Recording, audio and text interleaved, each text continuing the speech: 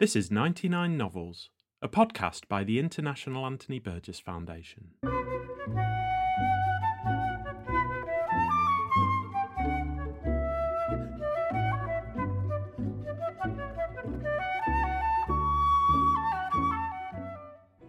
In 1984, the writer Anthony Burgess selected his 99 favourite novels in English since the outbreak of the Second World War. Never short of an opinion about books, Burgess's list is typically idiosyncratic and invites closer attention, so we've invited some of the leading scholars, critics and writers to tell us more about each of the 99 novels. So read along with us as we explore a reading list created by one of the most original literary voices of the 20th century.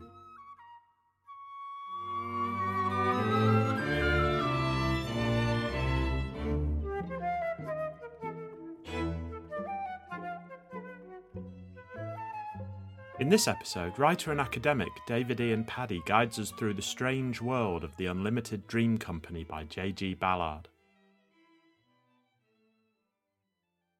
Published in 1979, the novel begins with a man named Blake crashing a plane into the River Thames outside of Ballard's hometown, the suburb of Shepperton. He soon finds he can't leave the suburb, and manifests a series of extraordinary powers. But is his elevation to a kind of messiah reality, or did he really die in the plane crash? J.G. Ballard was born in Shanghai, where his father worked for a textile company. After internment during the war, the Ballard family moved to Britain in 1945. He began writing fiction at university and published his first book, The Wind from Nowhere, in 1961.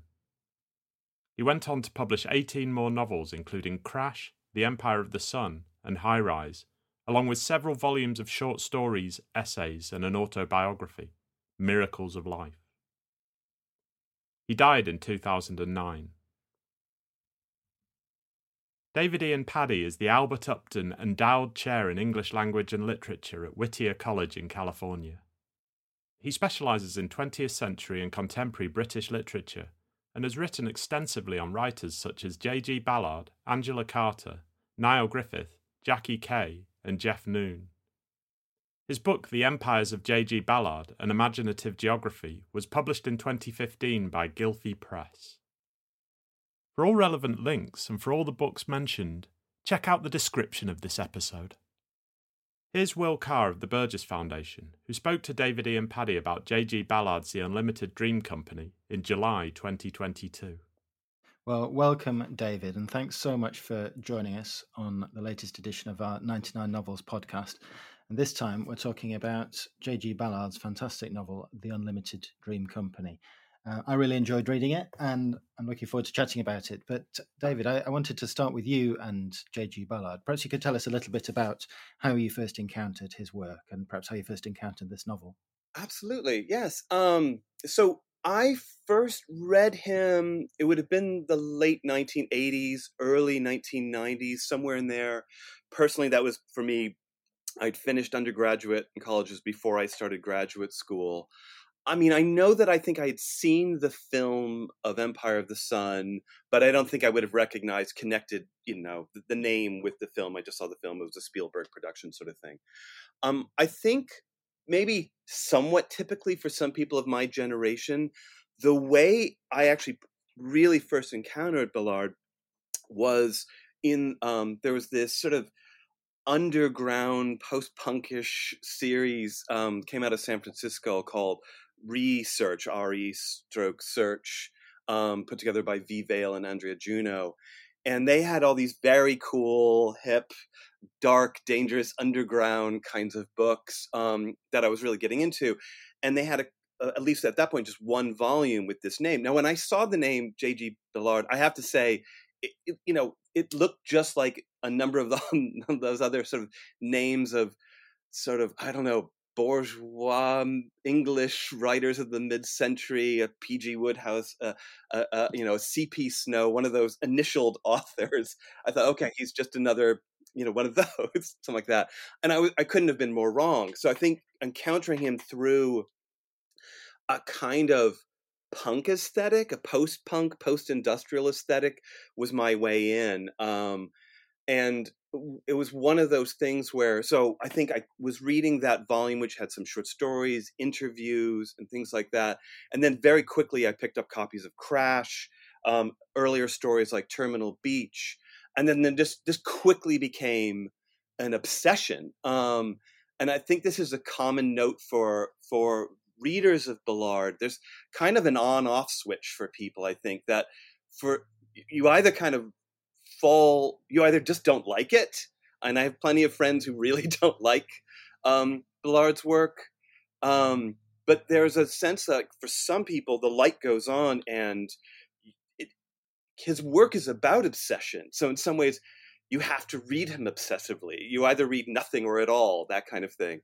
I'll also at that time I was working in a shopping mall and commuting there by car, and that seemed, having that experience somehow while reading Ballard's work was somehow perfect, because I found myself looking at the shopping mall with very different eyes, or driving a car while reading Crash really affected it. And I sort of bring up this point because I think one of the things that struck me right away, and it's, anyone who reads him a great deal finds, whether you read the novels, the stories, the interviews, or the essays, there's a strong sense of a strong personality pushing through.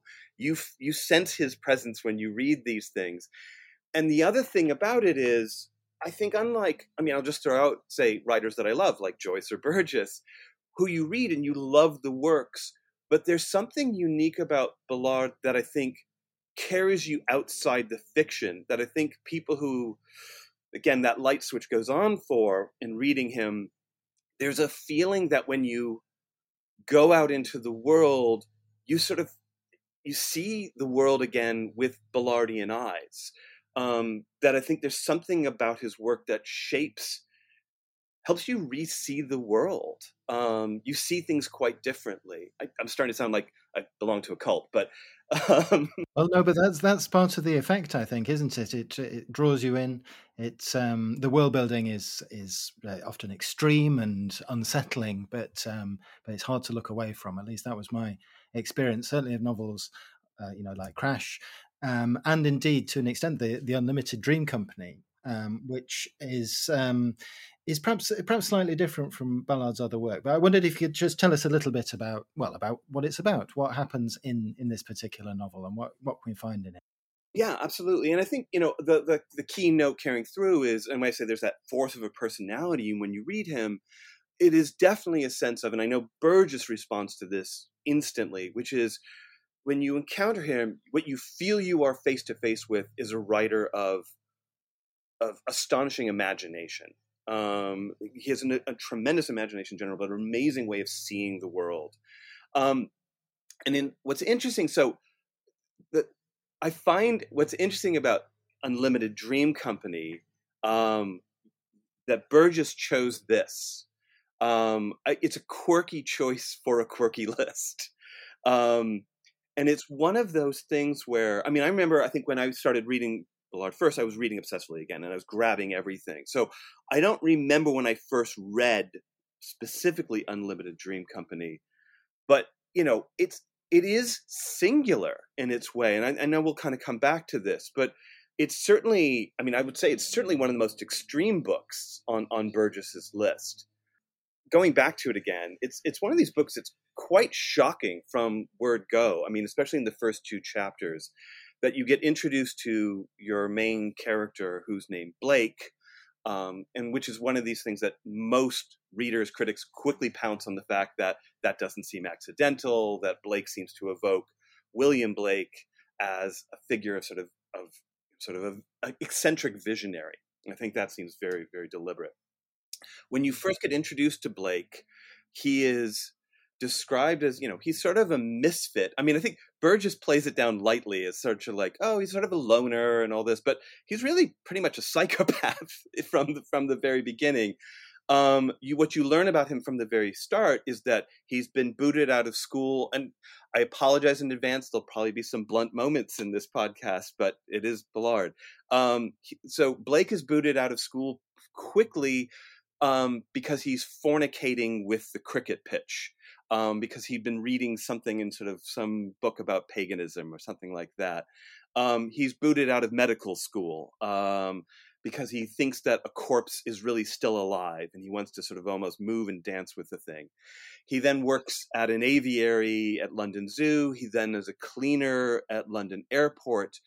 Then eventually he hijacks a Cessna because he may, after a possible attempt to maybe kill his girlfriend, it's ambiguous, and then he can't fly, but he steals this Cessna and then flies over Shepperton Studios, crashes into the Thames at Shepperton. And one of the things that strikes people about the book right away is it's ambiguous from the very beginning for the rest of the book whether Blake is in fact alive or dead for the rest of the book.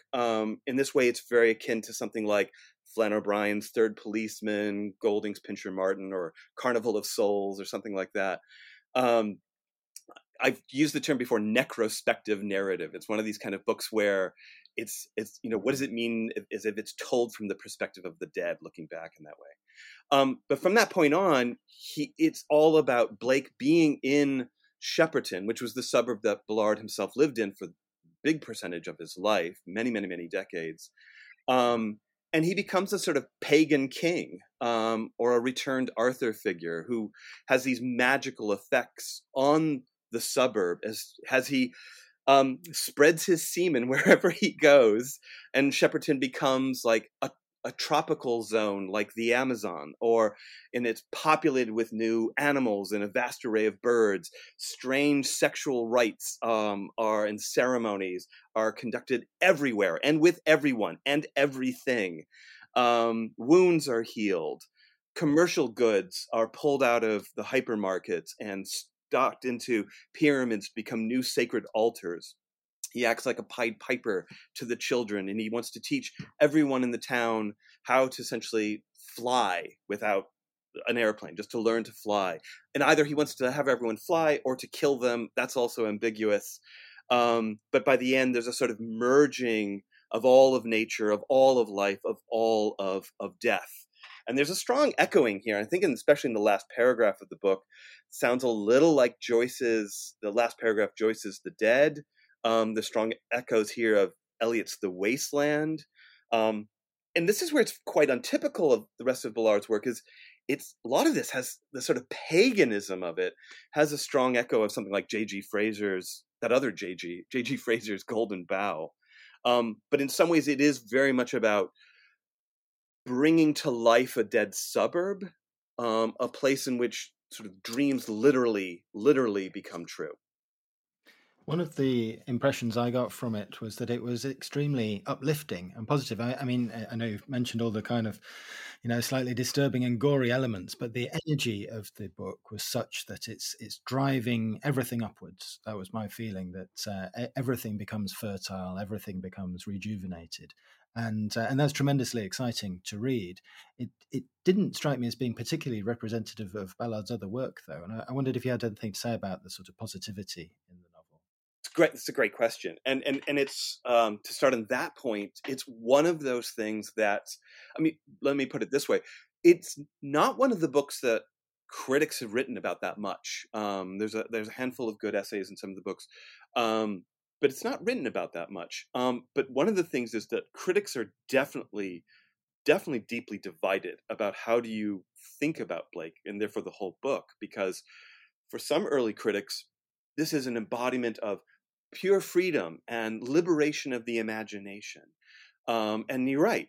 I think my first reading of the book was definitely, this is lighter fare than a lot of other Ballard's books. It's brighter, it's rosier. But again, I think the other side for critics is that, he's a kind of, one of my favorite essays is by Mike Holliday, and he really essentially calls him a fascist, is that he's becomes a very authoritarian, dictatorial, domineering figure who takes over a town and commands everyone against his will. So I think critics are very divided. And this might be jumping the gun a bit, but there's scenes in this book that are, again, quite extreme that would make it fairly unpublishable. Right, right. You go so far. That's 100. Could you say a bit more about that? I mean, not the detail of what happens in the scenes particularly, but do you think that it prevents it from being a proper novel, from being a viable novel because of the way Ballard has approached his material? Well, and I think what I'm specifically getting at is the way in which, a question I definitely want to come back to is the testing of ideas of morality and the morality of fiction. I think that's one of the big things that Ballard's testing out here. But there are, put it bluntly, there are scenes of incest, pedophilia, coprophilia, things like that, but they're not presented as horror. They're presented as freedom, as liberation. And so, this is very different from saying, that the first book on Burgess's list, Finnegan's Wake, in that way, is also, would be unpublishable today. No author, I don't see a press that would allow that to be published today. And that's I say that as a lover of Finnegan's Wake. But these are both unpublishable in different ways, I think. But there's I think it's, again, the thing that's remarkable about Ballard is it's testing out the extremity of imagination. And I guess what I would say is I like the question of, is Unlimited Dream Company representative of Ballard's work? And I'm wrestling with this because I think in one way, no, because it seems so singular. It seems so different from the rest of his books.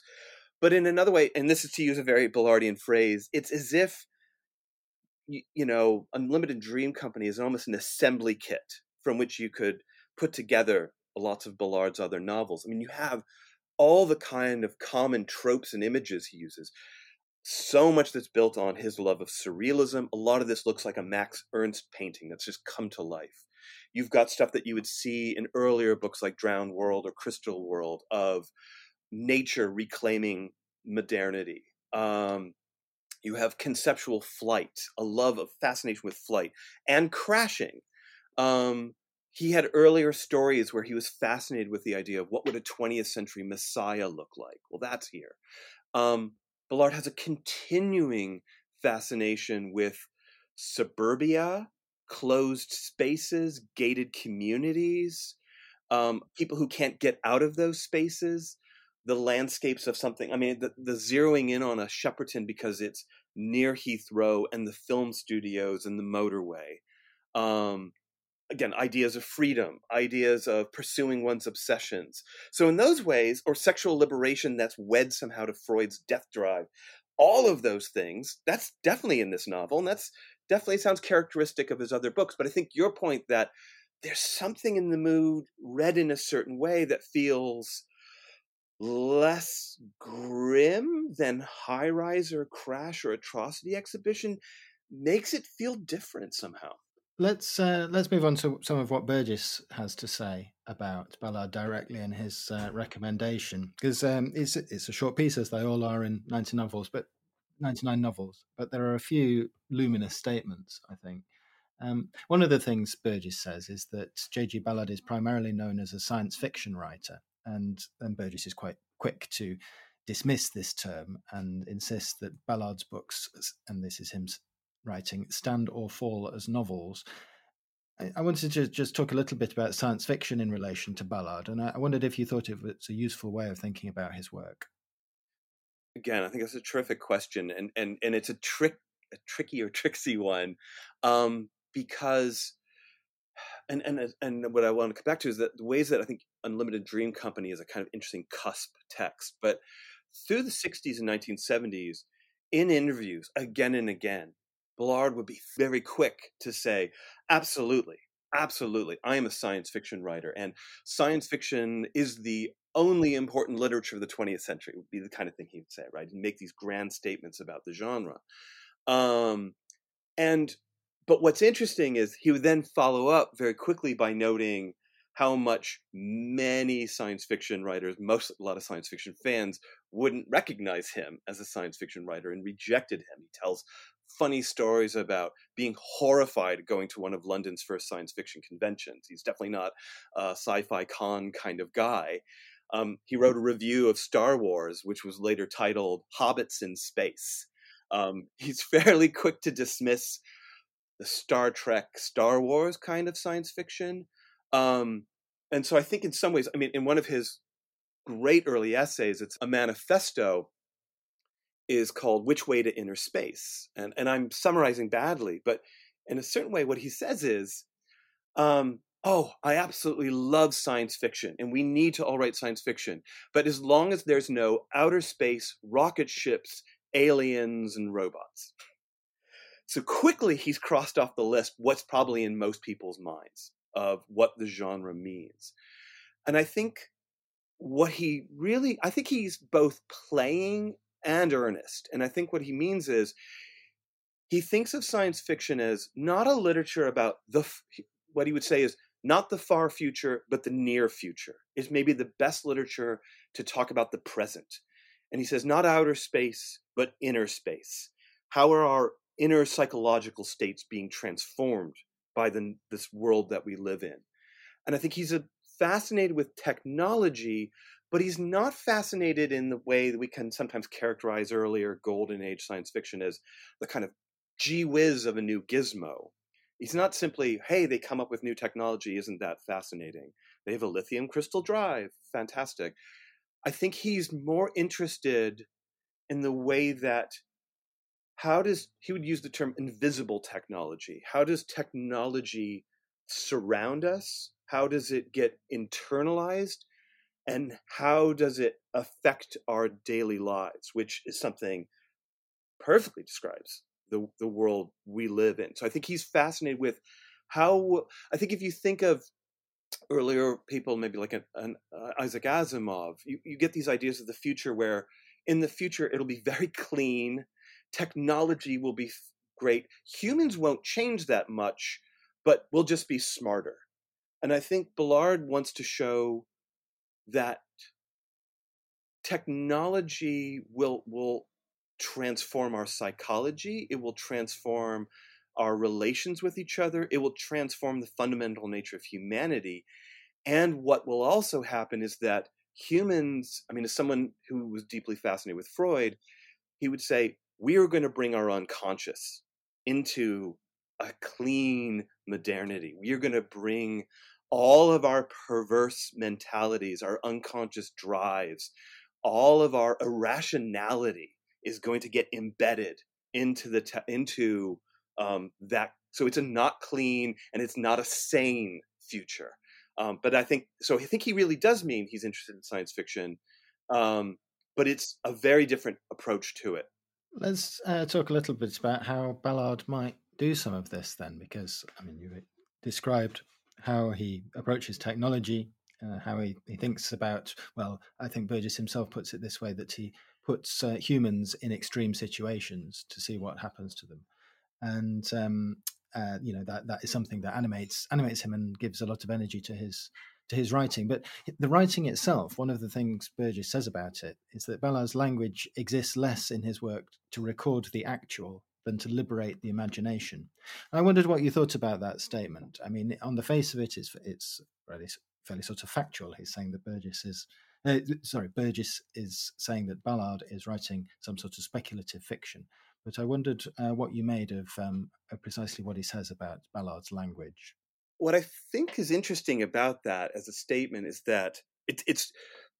I think it's true. I'll do a little quibbling because I think in some ways that resonates more true for Burgess probably than it does for Ballard. I mean, let's also say that when Burgess says this is probably Ballard's best novel, there's not many critics that would probably agree with that. I have moments when I would agree with it, but it's, again, I think it's sort of singular. I think there's also a way in which the emphasis on language in that statement is definitely very Burgess. And the reason I'm just going to quibble is that someone like Ballard was very quick constantly to say things like, I'm not a literary man, and that he identified far more with painters, that he was a failed painter. And so I think he thought of himself as thinking much more in terms of the visual, where I think, Burgess is obviously so much more about the oral, about the audio in those ways. But yeah, I think there is a yes to what Burgess is saying there, the idea of definitely Ballard is resisting bourgeois realism. He definitely believes in the idea of imagination over recording. And I think Unlimited Dream Company is a great example of this. I mean, this is a novel that is really testing the idea of sort of pure imagination. And maybe a good way to think about this is when Ballard was writing Unlimited Dream Company, in some interviews he says, he was finding himself in an odd period. I think he was struggling writing a little bit. He said he had some difficulty writing the novel, and essentially two main periods have been over. So when he first emerged on the scene in the 1960s, he had these natural disaster novels, right, where essentially modernity is taken over by climate change novels, really, major ways in which tides shift or drought takes over. And so he wrote these very intense natural disaster novels. And then in the 70s, he writes these kind of concrete urban disaster novels in which our lives, really examining ways in which, what does it mean to live in a concrete landscape? What does it mean to live in a landscape dominated by the media? And I think he decided by the late 70s, that he sort of felt like that period was done. And he says, there's a strange period. He writes this collection called Low Flying Aircraft, Myths of the Near Future, Unlimited Dream Company, a novel called Hello America. And he called this a period, and this is all before Empire of the Sun. And this was a period where he was testing out the idea of essentially purely imaginative work. And so, but at the same time, and this can sound like a contradiction or a paradox, what you get from Ballard's statements about writing is he will say, good writing is this thing that's pushing the imagination. And what you want from a writer is some sense of like intense vision, intense imagination. But he also clearly distrusts something that looks too much like, he dismisses a lot of science fiction that looks like fantasy, that has no connection to real life. So at the other point, he says that science fiction or imaginative fiction should be a tool to analyze the present world.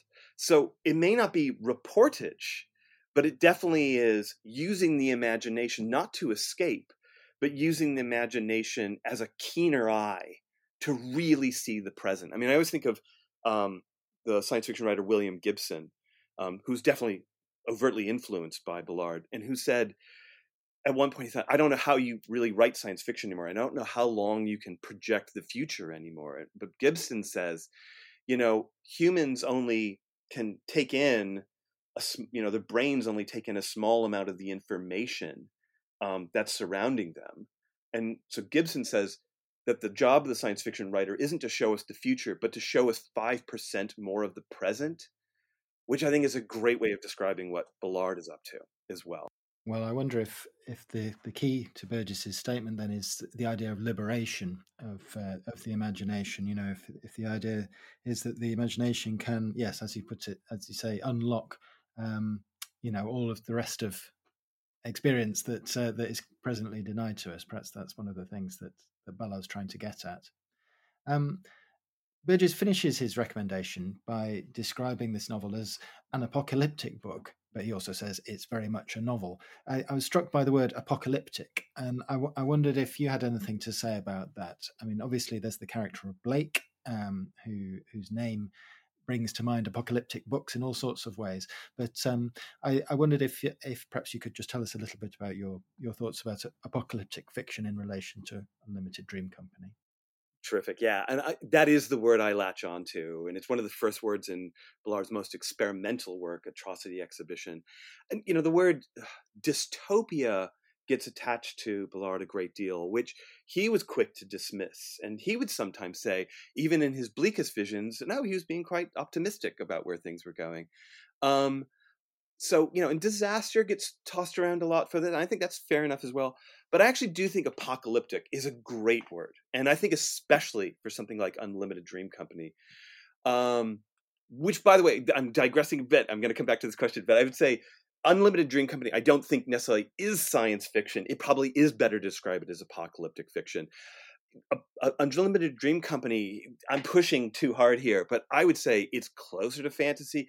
It's almost closer to folk horror. I mean, I would almost put it closer to like Wicker Man or Blood on Satan's Claw than to anything like, say, Asimov's Foundation, right? But in that way, I think that kind of almost pagan apocalyptic thing that's going on here. But I would say why I think apocalypse is a good word is very much in the way that Ballard's approaching it is not just destruction, not just watching our world in collapse and disarray, in detritus, but the idea of, that apocalypse meaning destruction, but also revelation, to open up the world, to see things as they really are. In a rare essay, Ballard wrote about, again, a kind of almost William Blake-ish figure of the 20th century, the painter Stanley Spencer, who's perhaps most famous, if he's known at all, by a painting called The Resurrection Cookham, which is at the London Tate. And it's a painting which I just feel seems to me a strong inspiration for Unlimited Dream Company. There's Cookham, there's, here's this London suburb, and it's all these people crawling out of the grave. So again, what's dead, what's alive, but there's resurrection, and there's people who are naked, people having sex, and this sort of town that's become orgiastic and confusing the line between life and death. But I think that the fact that Unlimited Dream Company is about resurrection of the dead, is about a Messiah figure, the flight is itself as a kind of escape from death. And one of the things I have to use here is perhaps one of the most famous lines in the novel. And Ballard uses it again and again in different ways.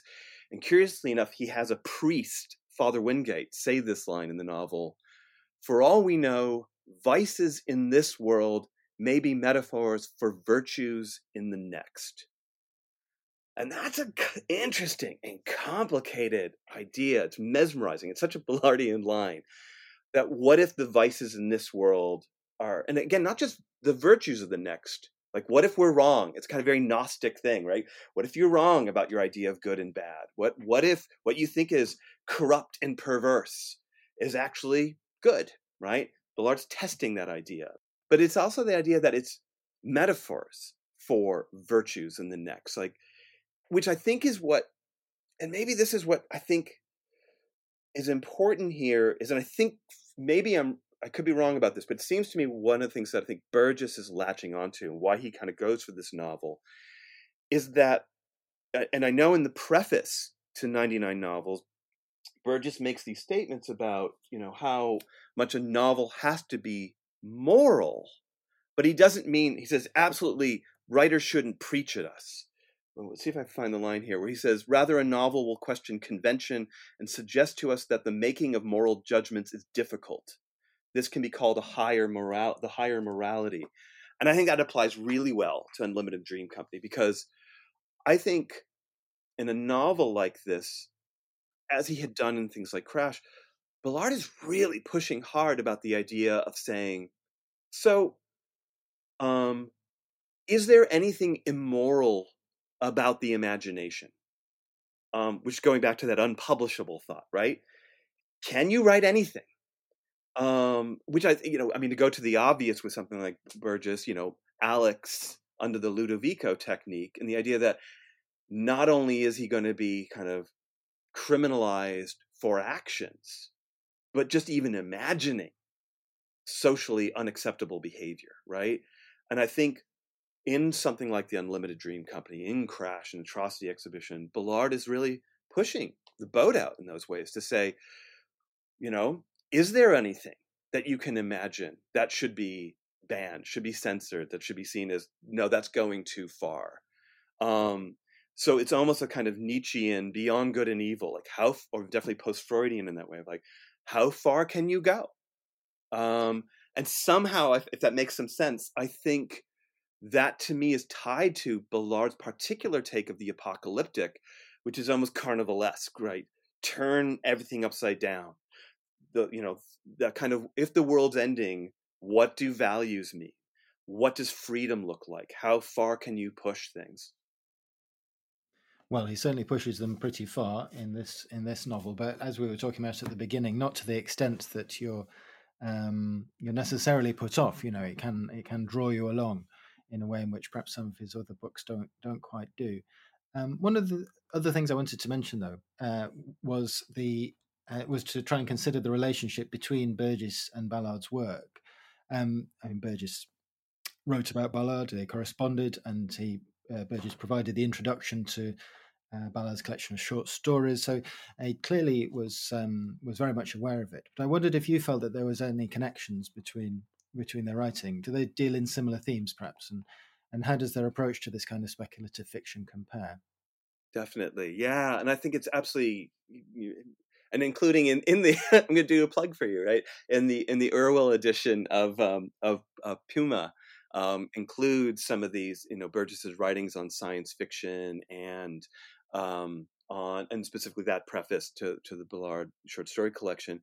I mean, there's clearly the two. I mean, Ballard mentions that the two of them never met in person, but they clearly both deeply respected each other. I think they both recognized both as great imaginative writers. And I think I think when you think of what are Burgess's most science fiction-y things, we've got the kind of dystopian Clockwork Orange, Wanting Seed. You've got a short story like The Muse. You've kind of got Puma or End of the World News. It seems clear, though, at least from Burgess's statements, Burgess, I mean, let me back up and say that Ballard definitely says he admires Burgess, especially looking at the reviews and all this, how Catholic his tastes are, like how wide, like very open-minded, he says, right? But at the same time, I think you do sense some of the judgment coming from Burgess that, how good is most of this stuff? So they both have definitely a judgment about probably where most science fiction goes. And I think when Burgess makes that statement about Unlimited Dream Company, you get some of that kind of standard distinction of, well, you could call it science fiction, but we shouldn't because really it's good literature, right? It's like as if science fiction can't be good, right? And I think Ballard would go back and forth on that kind of thing. I think, they probably depict the collapse of moral civilization in quite different ways. I mean, I think given what we were just talking about, I think, when I read something like Clockwork Orange or The Wanting Seed, or again, even End of the World News, Burgess's sort of dystopian or end of the world scenarios, he's doing something very different, I think, with the end of civilization, whereas you almost feel like, and again, almost in the extreme fantasy of Unlimited Dream Company, a sense of, this looks fun. Let's see where this goes, right? Less attachment to that previous civilization.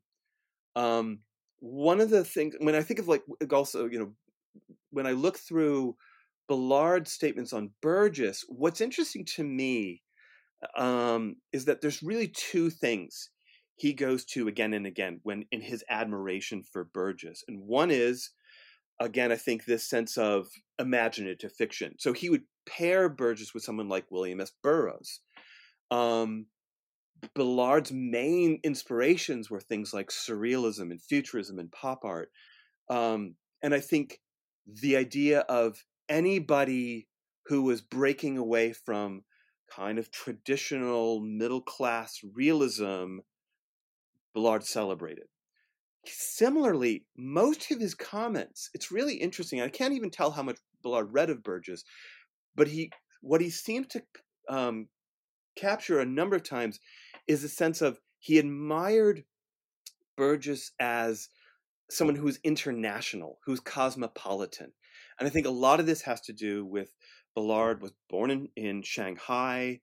His formative experiences are there in China, in the international settlement. He moves to England when he's 16 or so. And really never identifies with English and seems to really like things that kind of criticize Englishness. And I think he always pairs Burgess with people like Graham Greene, Durrell, and people like this, people who are out there, who are English, but who have moved out into the world. The way in which I think Ballard is not like Burgess is, there's a great line in one of Ballard's essays where he says, James Joyce's Ulysses had an immense influence on me, almost entirely for the bad. Right. Well, you might say the same of Burgess in some ways, but yes, Right. Yeah. Right? Is it a little over determining in Burgess's work? Right? Yeah. But I think, and he, again, Ballard's really good at these kind of shock statements. But when he qualifies it, he clearly thinks Joyce was a great writer. But what he means is when he started as a young writer, trying to copy Joyce, maybe in something like some of Burgess's earlier stuff, right, is he realized that that's not my path. I shouldn't go down that path. And the other way I think that is, I find interesting, that makes Ballard quite different from Burgess is music. I mean, obviously, music defines so much of Burgess, of his desire to be a musician, his composition, the role of music in his work. But Ballard always said he had a tin ear. He really couldn't hear music much at all. I think when he was on Desert Island Discs, he picked things like Teddy Bear's Picnic, Well, and I find that very interesting, especially given what you were saying about Ballard's visual imagination earlier, because, I mean, Burgess does describe things in his novels and so on, but I think he would have admitted himself that he did not have a strong visual sense. He was colorblind. His writing about visual art is extremely limited. It wasn't part of the way in which he saw the world. So perhaps that's a useful distinction we can draw between them, maybe. I think so, yeah, and that's interesting, and it's one of those things where, I mean, at the same point, you feel both the writers have very strong prose. That's, I mean, maybe I don't. This word gets tossed around and connected to both of them in some ways, and often as an insult, but I don't think it is. Which is mannerist. I mean, there's a way in which, once you've encountered both writers, Ballard when you're reading him. I mean, there's something about, not just about the images he's doing, but there are Ballardian sentences. You recognize them in the same way, I think, for Burgess, right? I mean, you pick up something like MF or Napoleon Symphony. It's like, who else would write those?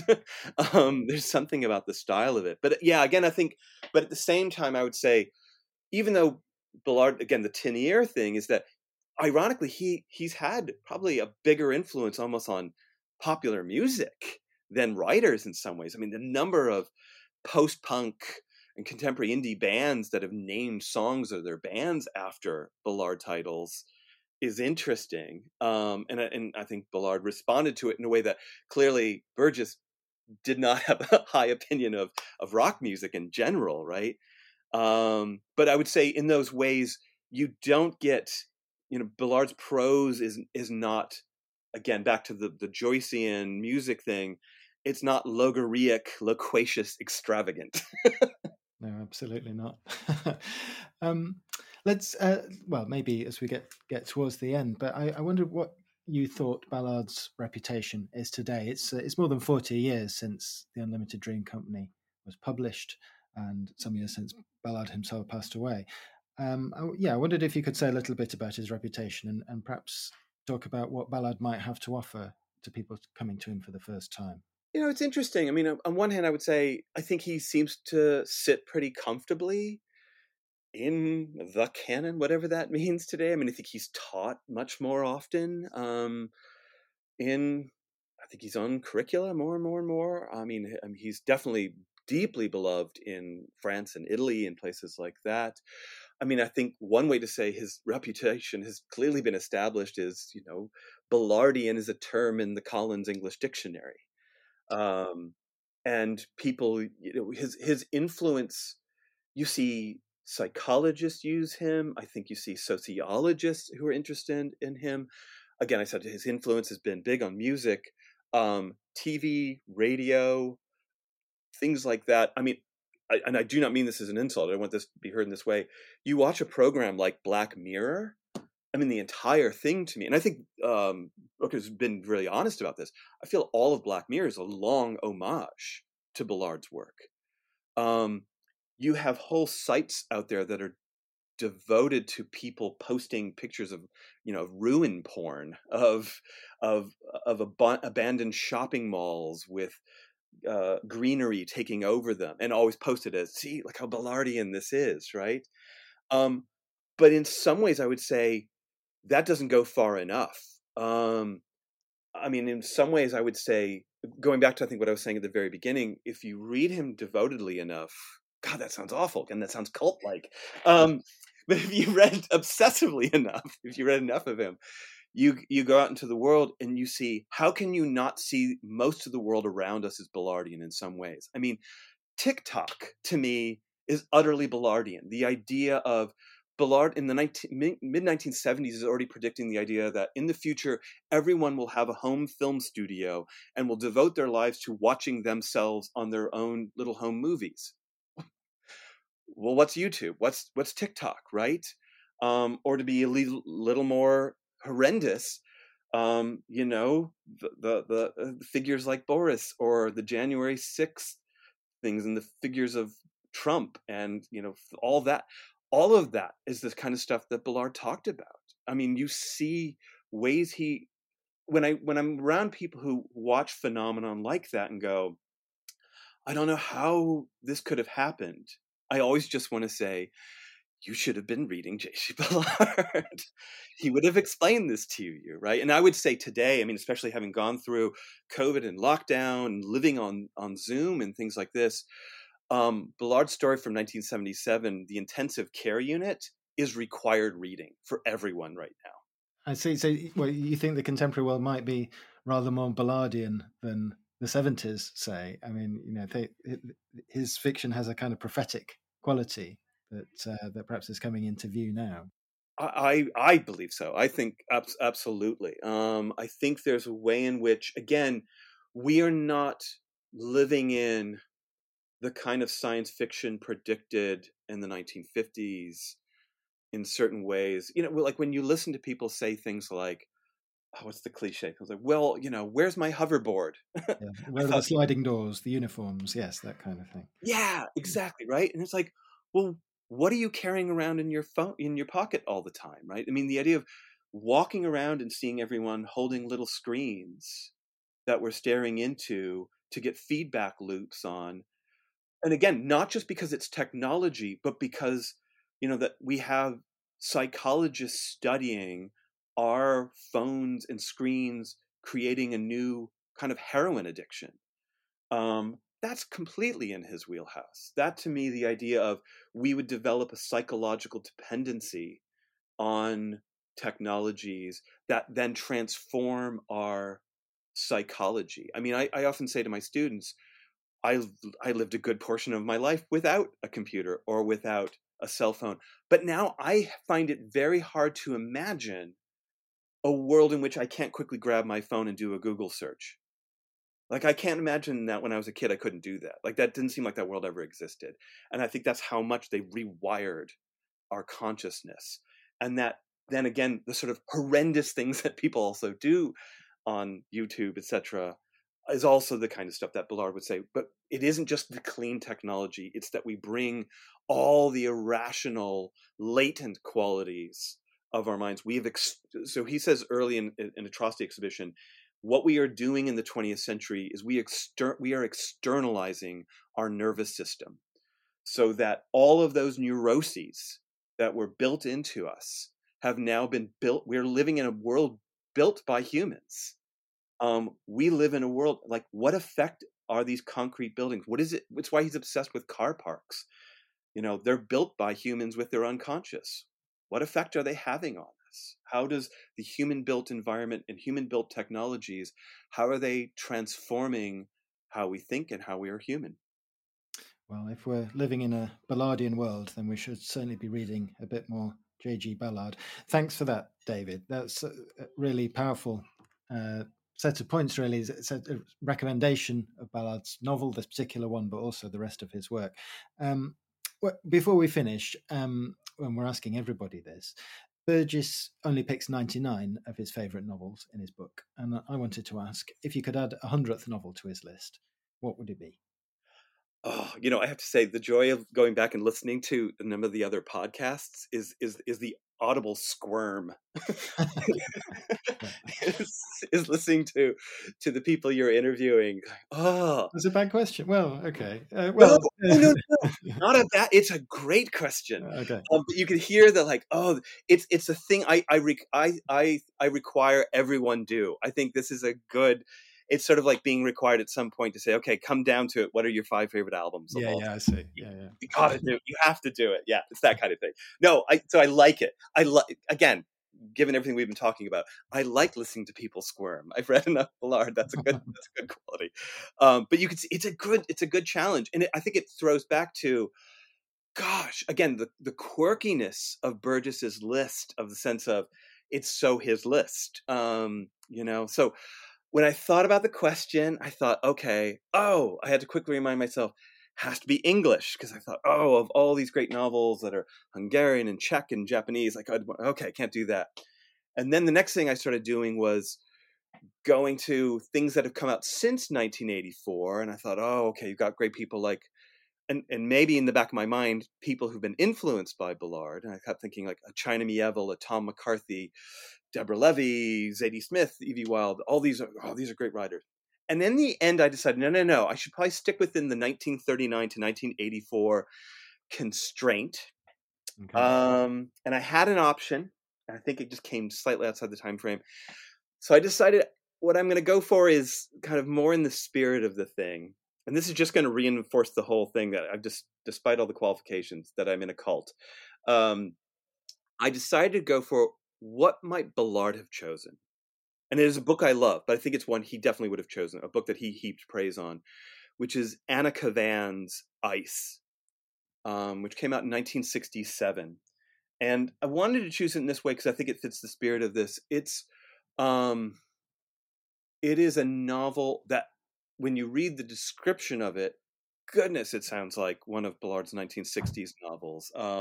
It's a novel, it's very much like Crystal World. It's a novel that's slowly frozen over and taken over. But it's, again, another one of these books that's an act of supreme imagination.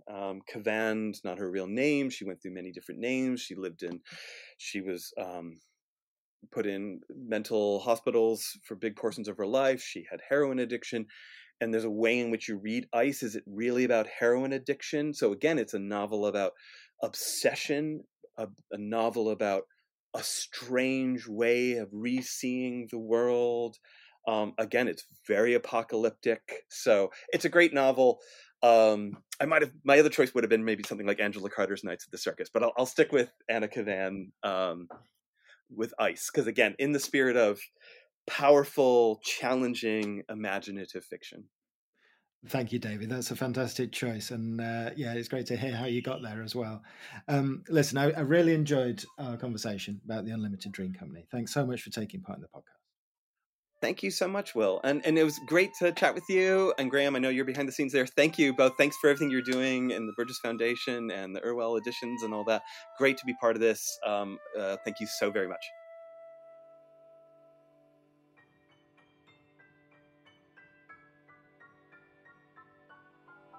You've been listening to 99 Novels, a podcast by the International Anthony Burgess Foundation. David Ian Paddy's book, The Empires of J.G. Ballard, An Imaginary Geography, is available now from Gylfi Press. The theme music is Anthony Burgess's concerto for flute, strings and piano in D minor, and is performed by No Dice Collective. They can be found online at nodicecollective.com. For more information about Anthony Burgess and the work of the Burgess Foundation, visit www.anthonyburgess.org.